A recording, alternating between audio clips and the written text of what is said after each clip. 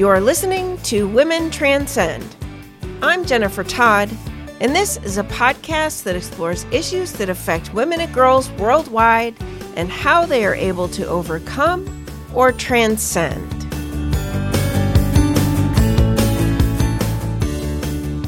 Welcome, friends. I am thrilled to have you join us for this episode, and also thrilled to announce that this episode marks the first of Season 2.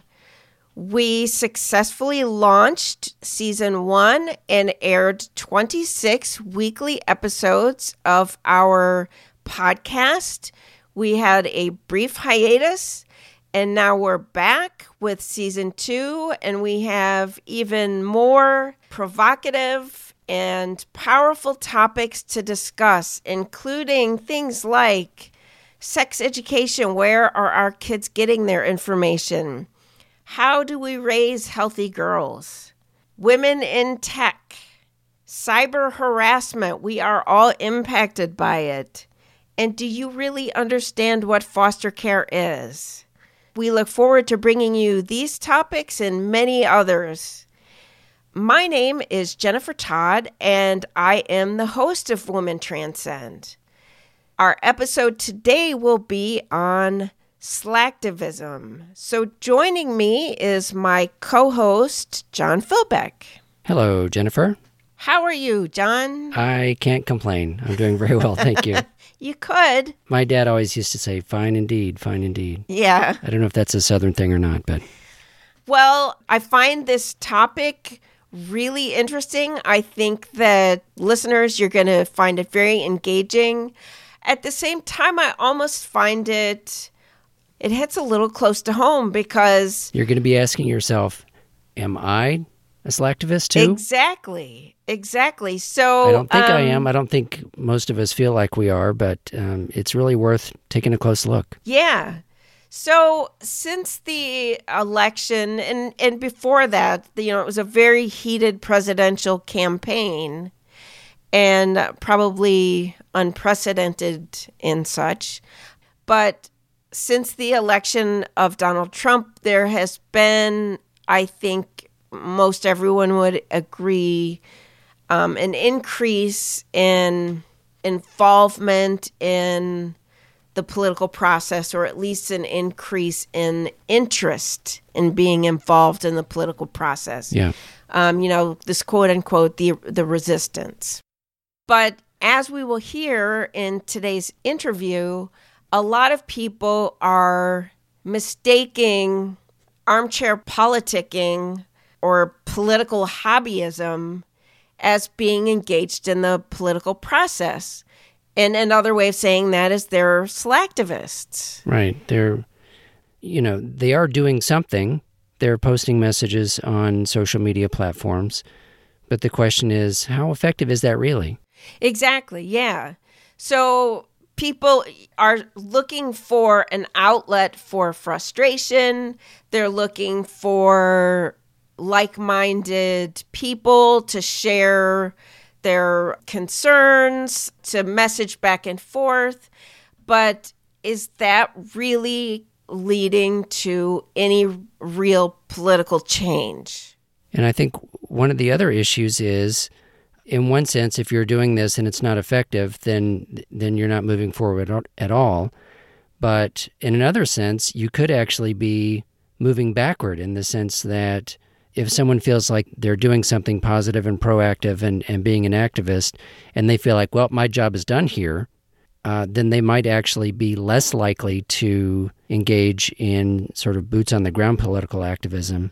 And so you're sort of taking that person out of the potential pool of people who might be more effective activists, would you say? Yeah, that's an excellent point. So if you spend 5 hours on Twitter and Facebook just messaging back and forth to people on your list, and over time, I know from experience, that list gets honed down to only like-minded people, and you just share back and forth memes that you all agree on. And it's very satisfying, and you really feel like you're tuned in and you're doing something positive. Yeah, exactly. And that's fine. And there is something to be said for having that feeling of sort of validation that there is somebody else that shares the same frustration as I do. And somebody else thinks that what just happened is totally crazy. But is that really contributing to policy change? Yeah. And what you said, if you're sitting on your couch or sitting at your desk and just tweeting and posting on Facebook and then doing that instead of going to a town hall and having your voice heard, then you are effectively removing yourself from the game, like you said. Yeah. I would say that probably most people that do that aren't doing it because they're just slack, Yeah, exactly. It does make you a part of a community. And, like hobbyists, you become a member of this community and you share thoughts and, you share information back and forth and you grow your circle of friends who share that same hobby. Yeah. But I think that you might falsely feel like you're having more of an impact on policy than you really are. If you tweet for 2 hours a night, you may feel like the impact you have is disproportionate to what it really is. Yeah. And it raises the question, okay, if this form of activism isn't really all that effective, in fact, then why is it not effective? And what can be more effective? Yeah, great questions, and our guest will address those specifically. But I think what it comes down to, and he will discuss this, is it takes work, it takes boots on the ground, it takes going to town halls, it takes visiting your representative's office, it takes work, and things that may not feel as sort of immediately satisfying. Yes. As tweeting does. Yeah, exactly. Yeah. So that's a challenge. Yeah. And it's hard for a lot of people to maybe get off work to go to a town hall, although they are, generally held in the evenings, but people work in the evenings too. It's not as convenient. Yeah, exactly. Yeah. It's a different level of engagement, but it's also a different level of impact. Sure. And we aren't talking about this to call anybody out because I am a slacktivist. I will tell you that I tweet. We're all guilty of this in some form or fashion. And, if I see something outrageous in the news, I am on Facebook or Twitter just messaging up a storm because I want to hear that others are outraged by it. But then I have to realize that it can't stop there. Yeah. If you really genuinely are horrified, outraged, and you really want to impact the process, to be a truly engaged advocate takes boots on the ground. Yeah. It takes showing up to meetings. It takes making an appointment and meeting with your representative. Yeah. They need to know you. They need to see your name and know who you are. So this interview, just we don't want to steal too much of Mark Story's thunder, but it's just chock full of ideas about ways to be an effective activist.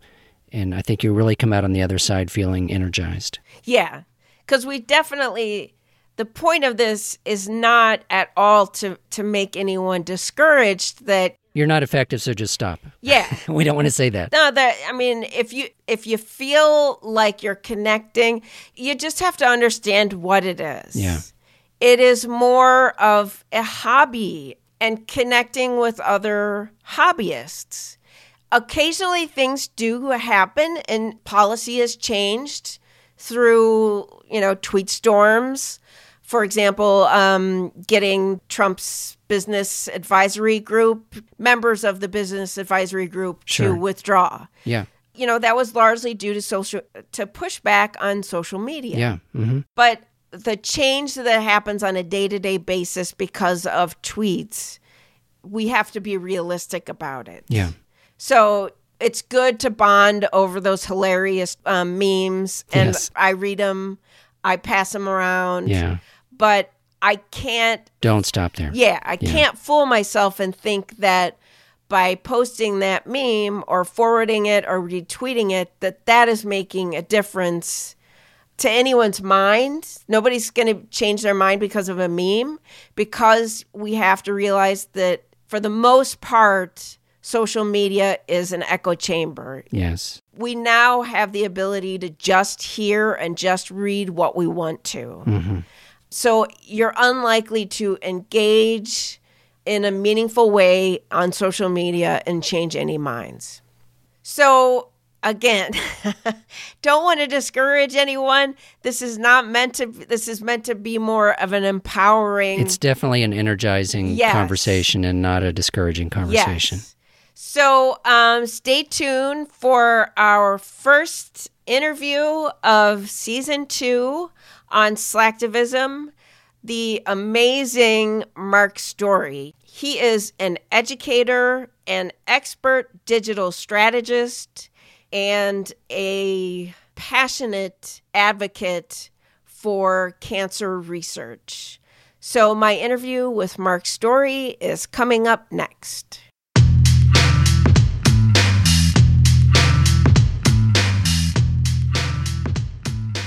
Welcome to Women Transcend, Mark. Thank you very much. It is an absolute pleasure to be here. Great. I am really excited to just dive right into this because it is so important. It's so very timely. We're going to be talking about Slacktivism today. And if you don't know what that is, stay tuned because you're going to get a really good primer. So can you give us a brief description of what you would say Slacktivism is? Sure, I'd be happy to. I think to really understand what Slacktivism is, you kind of have to pull the root of the word out or really separate the word, and it's being a slacker and an activist. And back in the day, when I would do traditional public affairs or grassroots work, activism was getting people out, either getting out the vote or getting people on buses to go to a state capitol to advocate for a particular cause, doing hill days, essentially trying to do things to advance a particular movement, a point of view, particularly in the legislative or in the regulatory arenas. Slacktivism is, I wrote about it as you saw some time ago in the Urban Dictionary, and I rarely quote the Urban Dictionary on a family podcast. But the Urban Dictionary defines slacktivism as the self-deluded idea that by liking, sharing, or retweeting something, you are helping out. And here's kind of the example that I can give you is that activism was as an organization or a person or an institution which is attempting to advocate for a cause and to get others to do the same. Historically, you would want to get someone's name, telephone number, their email address. I mean, ideally, you'd probably want a little money from them too. But the thing was to make the personal connection with them, because if they felt personally connected to the organization and its mission, they would be much more likely to do what they wanted the organization to do, to advocate for a cause in a meaningful way. Well, the advent of social media brought about slacktivism.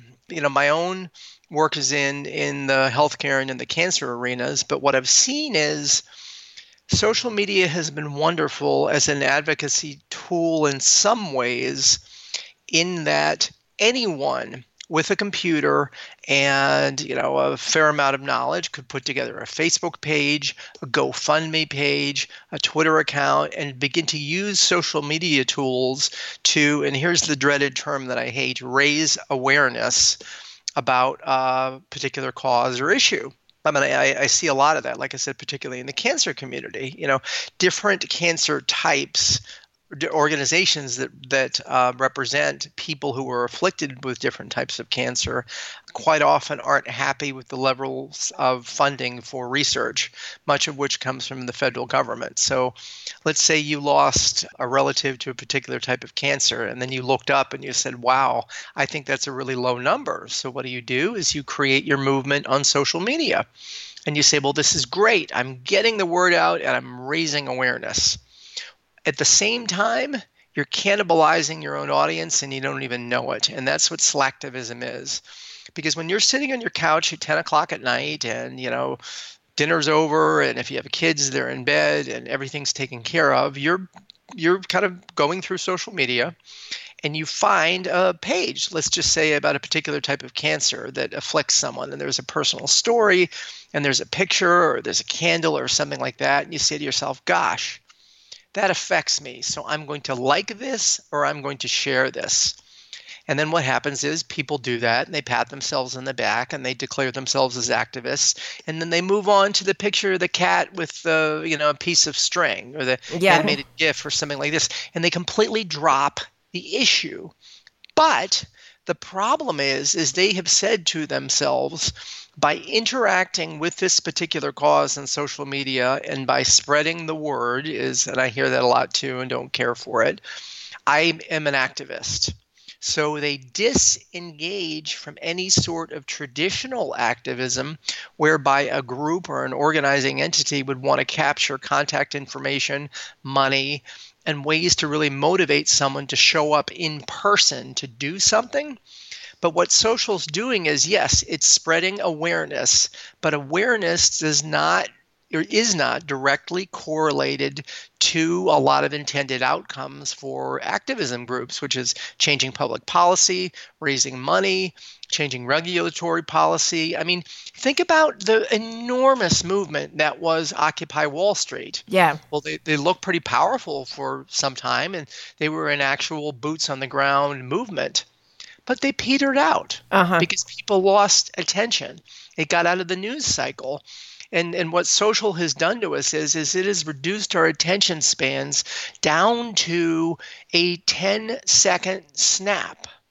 So people can engage and learn about something for shorter and shorter amounts of time. And as communicators, we have to capture people's attention and draw them in. But if the only option you're giving people is to like or share something, then you're training them that the way you become an activist on social is to like or share. You pat yourself on the back, you go back to the bag of Fritos and your 24 binge watching on television, and you move on. And that's not what you want if you are the advocacy group. That is a great example, because I have to say, when I think of the word slacktivism, I immediately go to political activism. And you bring up a great point that it's not just in the realm of, trying to get someone elected. It's also, these cause-related, like cancer, advocating for, additional funding or supporting a cause. And that's a great point. And I think that was lost in my head. And I'm glad that you added that to the conversation. Well, yeah, thanks. And it's a little bit controversial to say this, but I've never backed away from controversial statements. If I were to and I once had the absolute honor of addressing a group of cancer advocates actually at the White House. And I delivered this message and they were gobsmacked. I mean, their jaws hit the ground because no one had ever really talked to them in a way that said, you guys are extraordinarily well-intentioned, but you're cannibalizing yourselves and you don't even know it. And the fundamental mistake that a lot of activists make is they confuse their own passion and their own messaging for something that someone else is going to care about. And that's communication in general. I mean, that's marketing. That's, don't tell me how great your fertilizer is. Tell me how it's going to make my grass green. So don't tell me how passionate your cause is or how passionate you are about it. Tell me how it affects me. Tell me what it means to me. Tell me why I need to get involved in this movement and surrender my personally identifiable information. Uh-huh. Tell me why I need to do that. And in order to do that, as I mentioned, in an era of social media where people's attention spans are so finite, you have to be so expert at delivering a message that appeals to people to make them take the next step to then become part of a brick and mortar movement versus using social. And the precursor to social was email. And I remember, when I was in public affairs in the 2000s, and we discovered that you could there was a company in Virginia that built a database where you could enter your zip code and then your elected representatives would pop up and then you could send them a templated email. Well, that lasted for about 10 minutes because the people on Capitol Hill and in the state governments figured out very quickly that all these were just coming from the same organization. And in an article that I encourage everyone to look up called Confessions of a Capitol Hill Staffer, with wonderful revelations like, my mom thinks I work for the president. But these 24-year-olds were pretty sophisticated even then. So what they would do is they would just do an Outlook rule or something like that and have every single email that came in with the same content just go into a folder. And then pretty soon you would get a robo response back. And rather than moving forward an effort or a cause, it would work against you because it would annoy the living stuffing out of the people who are getting bombarded with email. And now social, if you're getting tagged or if a bunch of people are making comments on a Facebook page or something like that, it's noise. Yeah. Ultimately, what activism is and I really don't like using this terminology, but it's boots on the ground. And it's showing up in person for a cause that is important to more than just you in a way that you can communicate to others how it impacts them. But the thing is, timing is also important, even if you're a slacktivist, because, I live right outside of Washington, D.C., and have been, in and out of government and public affairs my entire career. And for those of you listening who aren't 100% familiar, there's something called Hill Days. Hill Days are when it's National Pancreatic Cancer Awareness Day. And everybody gets together and they go in and they see their elected representatives and they get what's called the grab and grin. And then the 24-year-old staffer whose mom thinks he works for the president greets you. You get a grab and grin and a picture with the elected representative, and then they move on to the next thing. The Awareness Day doesn't coincide with the legislative calendar for the funding for your cause. So again, I've told people this in the past, no one cares about your Hill Day, to be perfectly honest.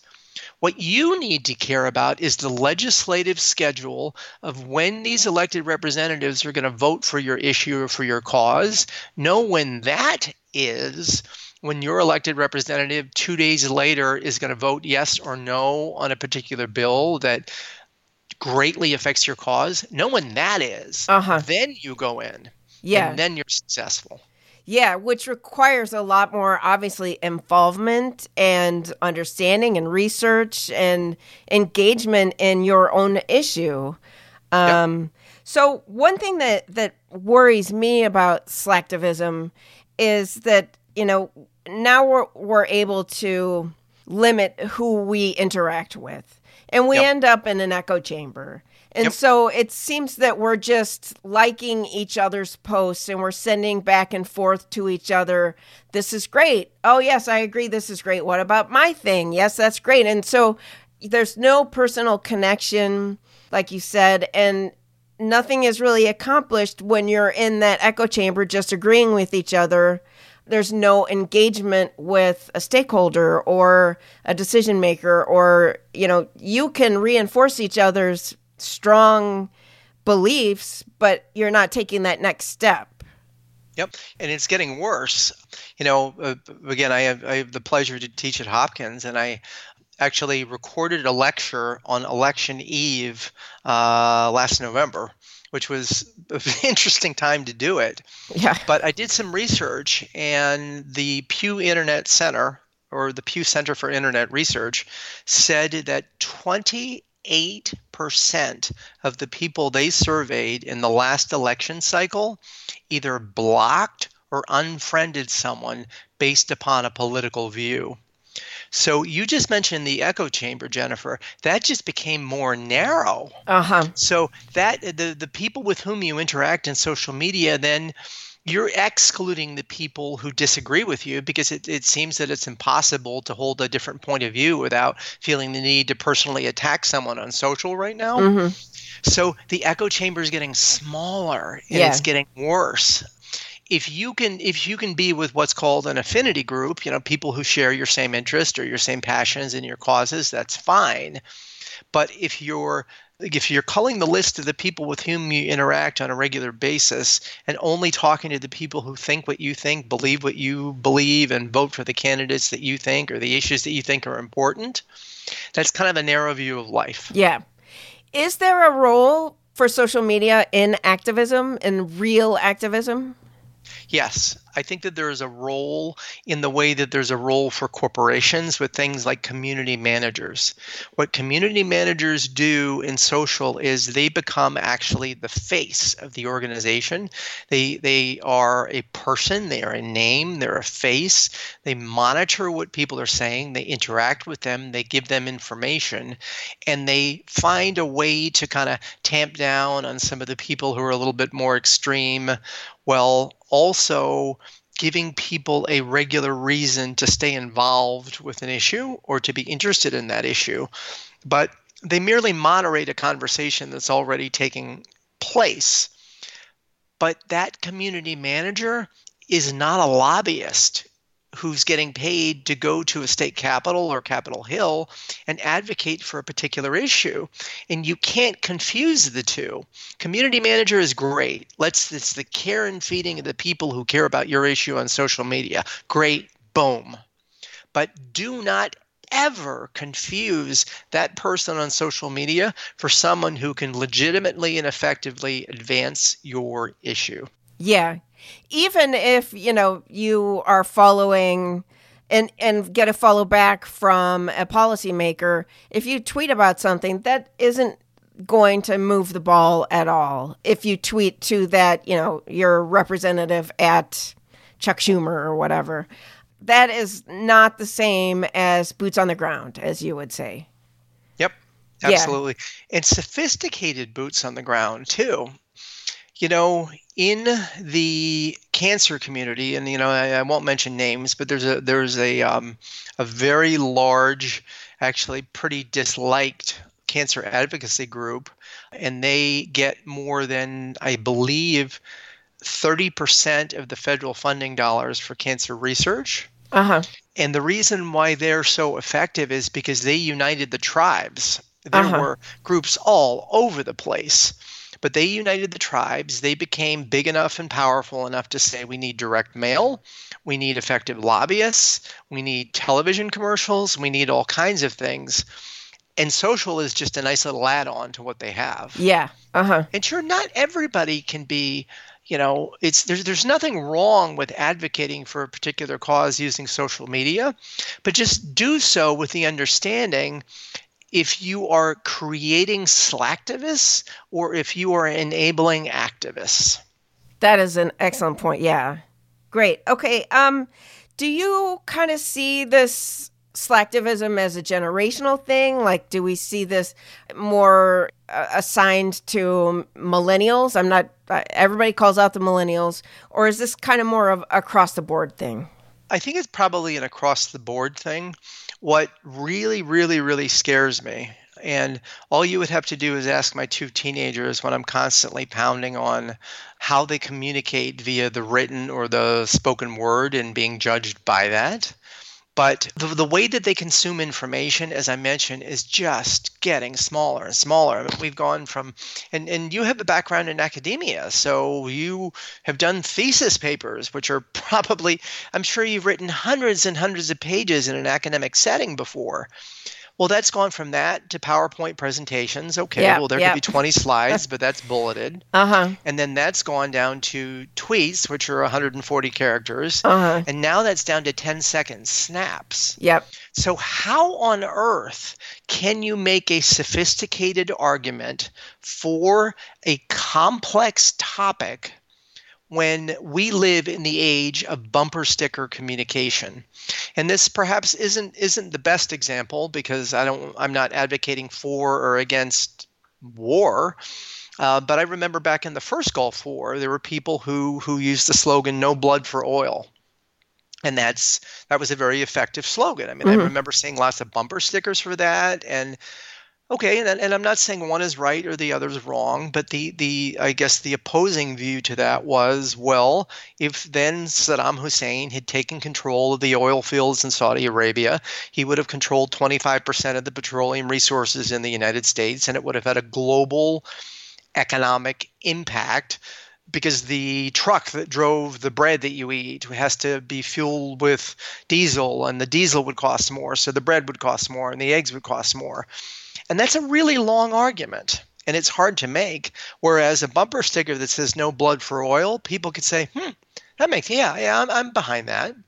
So the way that people consume information frightens me a little bit, because some of the stuff that I see that's communicated back to me in a work setting, in an academic setting, to me reflects the fact that there is much less emphasis put on the fluency or the degree of effectiveness with which you can communicate something. And sometimes it's, how loud you shout, and sometimes it's how pretty your graphics look. But I think what gets lost is how effective your argumentation is, and it's got to be fast, because people are not paying attention to long messages. Uh-huh. So for an activist who may be listening to this and hearing, wow, you know what? I thought that I was advocating for my cause, but I am finding in this discussion that I'm actually a slacktivist, and most of what I've been doing is retweeting and Facebook posts. What couple of things would you say to that person to get them engaged in real activism? How much do you care? Would be my first question to if you're 10 o'clock and you're sitting on your couch, how much do you care about this? Because if you care only to like or retweet something, then just be honest about it and say, this is how much I care about it. I care to spend 10 seconds on it. And by the way, do you realize that I don't know what the percentage is, but it's a staggering percentage of over 60% of the people who share things on social media, who share links, don't actually click through to the links that they're sharing. Oh, yeah, I believe that. They don't read it. Yeah. They just say, oh, this headline looks good. I'm going to go ahead and I'm going to do it. And I swear one day that I'm going to come up with fake news of my own and a headline that links to something else and is sensationalistic, and just see how many people share it. But if you are that person and say to yourself, I mean, if you just go back to the cancer community, and that's something that is just so personal and so powerful for so many people who have suffered so many tragic losses, it's a highly emotional issue. So if you are clicking on something on social because you lost your mom to cancer, sit back and ask yourself, how important is this to me?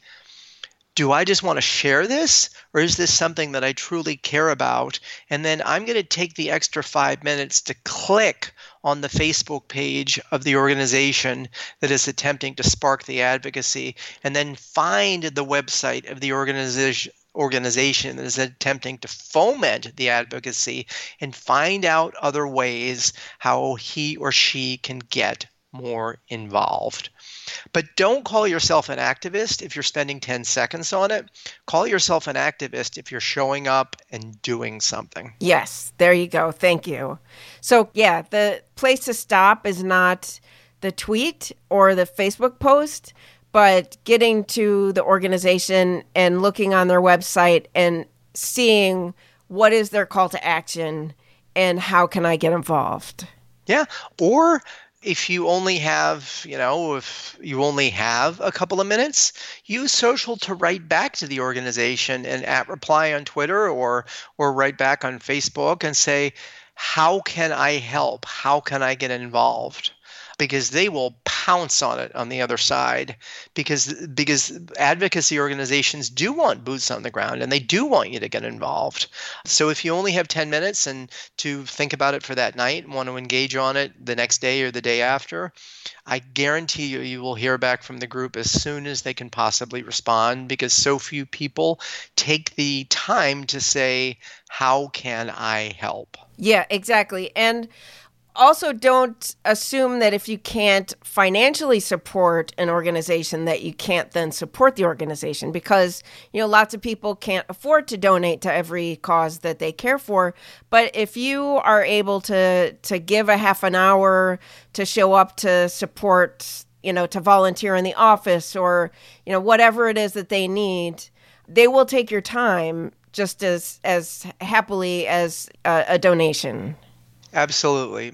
I brag on them all the time. But my 16-year-old son just finished a summer internship in a very small advocacy group. They're in a house in suburban Washington, D.C., and they work with historically underserved Latino groups in the county.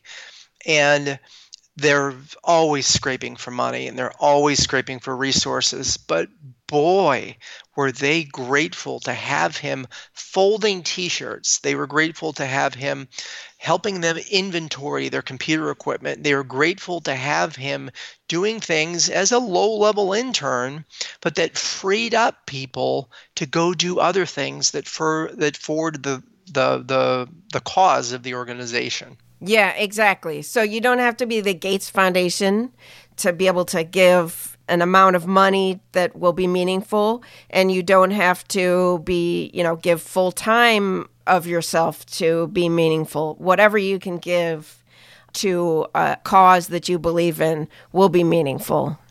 Absolutely. And I donate. I volunteer a lot of my time with the Children's Inn. And Children's Inn is a place at the National Institutes of Health that provides free housing. And it's not just that, but it's for critically ill children who are being treated at the National Institutes of Health. And NIH, or the National Institutes of Health, is where you go when you're out of options. Yeah. So you're being treated across the street at the clinical center, and the Children's Inn is constantly raising money to be able to house people for free for some of the, I'm going to get the number wrong, but it's thousands and thousands of families who come through there every single year. But when I went to them and I said, I want to volunteer, I said, you don't want me stuffing envelopes. Yes. I have a background in this. I have a background in fundraising. I've done public affairs.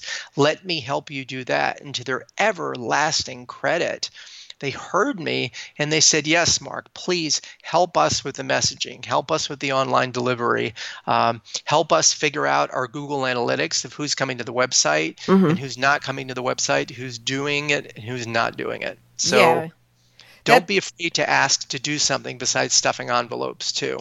That is a great point, that you may have a skill set that, even if it's carpentry or something that they need. And any cause that is lucky enough to afford some of your time is fortunate, because you are extremely talented. And I so appreciate you joining us for this really important discussion.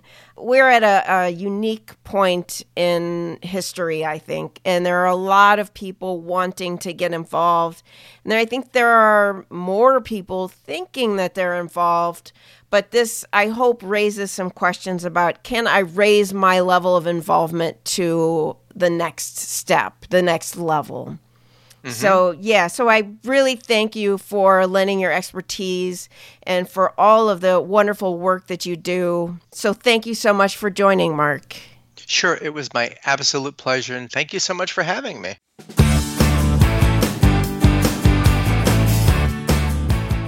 Thank you, friends, for joining us for this episode of Women Transcend. You can do us a big favor and tell at least one other person about our podcast and how they can find us. Don't forget to subscribe to our podcast so you can be sure that you won't miss an episode. A big thanks to Mark Story for speaking with me for today's episode, and of course, to John Philbeck for doing all of the fabulous sound artistry so that we sound so good.